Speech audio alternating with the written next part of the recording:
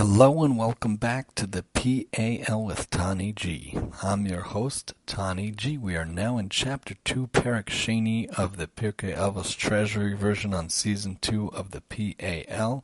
Questions, comments, suggestions are always welcome at MaximumTEE@yahoo.com. Kol Yisrael Yesh Lehem Chelik L'Olam Haba, the first interlude, the first way of getting into the chapter. We start off always this way in Pirkei Avos. All of Israel has a share in the world to come. All of Israel, everyone. Shenemar, as it says, Ve'amech kulam sadikim, and your people are all righteous. The olam yirshu aretz, they shall inherit the land forever. Netzer mata'ai, a branch of my plantings, ma'aseh yadai, my handiwork, lehispa'er, in which to take pride, which comes from Isaiah 60:21. So what does this Mishnah say? The right, proper path to go. Rabbi says, which is the proper path that a person should choose for himself? Whatever path is a credit to himself and earns him the esteem of fellow men. As scrupulous in performing a minor mitzvah, quote unquote, as in a major one, quote unquote. For you do not know the reward given for the respective mitzvahs. Calculate the cost of a mitzvah against its reward, and the reward of a sin against its cost. Consider three things, and you will not come into the grip of sin. Know what is above you, ayin roa, a watchful eye, v'ozen shama'as, an attentive ear, v'chol ma'asecha b'sefer nechtavim, and all of your deeds are recorded in a book. So we have a lot of stuff going on in this Mishnah, a lot of good advice. In general, Pirkei Avos gives a lot of good advice, but here we have definite things to look at, and we'll try to address all of them. In general, I find this Mishnah very interesting because it talks about minor versus major mitzvahs, and if you think about something, there's something very interesting in the Torah. A lot of everything in the Torah is interesting, but if you think about two mitzvahs that we know a major reward for, and they're diametric opposites. We talked about this last year also when talking about this Mishnah, I believe. You have Shiluach HaKain, sending away the mother bird if you want to take the eggs for yourself. And then there's honoring your father and mother. Two very different mitzvahs and on the opposite spectrums of difficulty. Sending away the mother bird takes a second and takes like no effort at all. And honoring father and mother could take a lot of work, could take a lot of time, and could take a lot of considerable amount of effort, time, and the like. So you have diametric opposites, but you have the same mitzvah. You have the same reward, And that's because we don't understand the workings of how Hashem decides what the reward should be. We really don't know the reward of anything, and you have to do what you can in all mitzvahs because we don't understand why, and Hashem can make an easy mitzvah with the same reward as a hard mitzvah because He decides what we should do and how we should get the reward for it. So Rabbi refers to Rabbi Yehuda Hanasi, son of Rabbi Shimon, who is mentioned in the previous Mishnah. His primary teachers were his father and Rav Yaakov ben Korshai. And you can see Yerushalmi Pesachim for that, but he traveled to study under many of the great men of his time. Rabbi was the phenomenon of his generation, a man of noble character traits and superior talents, universally loved and acknowledged spiritual and temporal leader of Israel. He's known as Rabbeinu HaKadosh, our holy teacher, and it says in the Talmud, we don't find anyone with such a combination of wisdom and wealth from Moshe until his time. From Gittin 59a, he was saintly, articulate, with an outstanding command of the Hebrew language.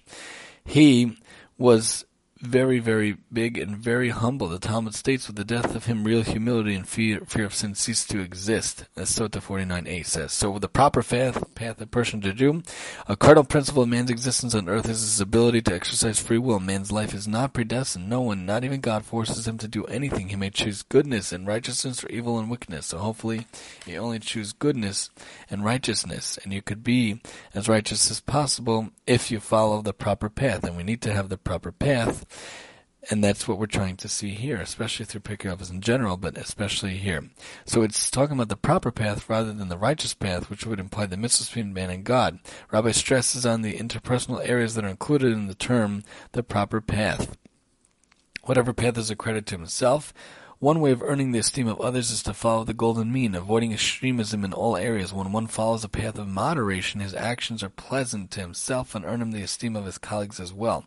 True generosity takes into consideration the needs of both the benefactor and the beneficiary. By being thrifty, yet generous to the needy, one will safeguard his assets and simultaneously earn the respect of others. By contrast, someone who's stingy will not have that and will not be able to really help others, obviously. Be scrupulous in performing a minor as a major. According to Rav and Rambam, this injunction exhorts us to perform all positive commandments with equal zeal. The reward for fulfilling them and the punishment for not doing so is not given explicitly in the Torah, so that we remain unaware of the relative importance of the various commandments. This is an assurance that we will perform them all with the same care and enthusiasm. The reward for keeping the negative injunctions, on the other hand, can be inferred from the punishment one receives for transgressing them. A negative commandment that carries a death penalty is certainly more stringent than one that does not. So that's why we don't know the reward for mitzvahs, and that's why we say minor versus major. Since you don't know the reward for keeping the mitzvahs, nor the punishment for not fulfilling them, you have no way of knowing which of them is truly minor and which of them is major. But many mitzvahs not only carry a promise of reward, but bear the additional value of conveying to man messages of supreme importance. And the Ramban, for example, teaches that many mitzvahs are linked to remembering the Exodus in order to keep one's focus on the events that showed God to be the Creator, who not only controls nature but is intimately involved in human affairs. Shabbos Kiddush implants in man's heart a deep-rooted faith in the Creator and his power to control nature. Therefore, one can never know the relative importance of mitzvahs. From the Meiri.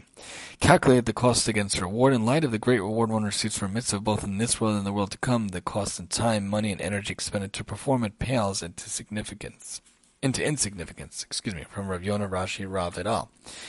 And the reward of a sin against its costs, of course, we only can highlight different comments, especially in the interest of time. We try to keep it less than 10 minutes, and God willing, Bli Neder, we try to do 4 a week on weeknights besides for Shabbos. So in the interest of time, we just pinpoint here and there different ones, looking at the different parts of the Mishnah. So the reward of a sin against its cost gain refers here to the temporary enjoyment one has from sin. This enjoyment pales against the backdrop of the long-term spiritual and even physical loss incurred. The enjoyment lasts for a fleeting moment and is gone. And that's why we should try to think about the next word, which is the real word. 3 things do not come to sin.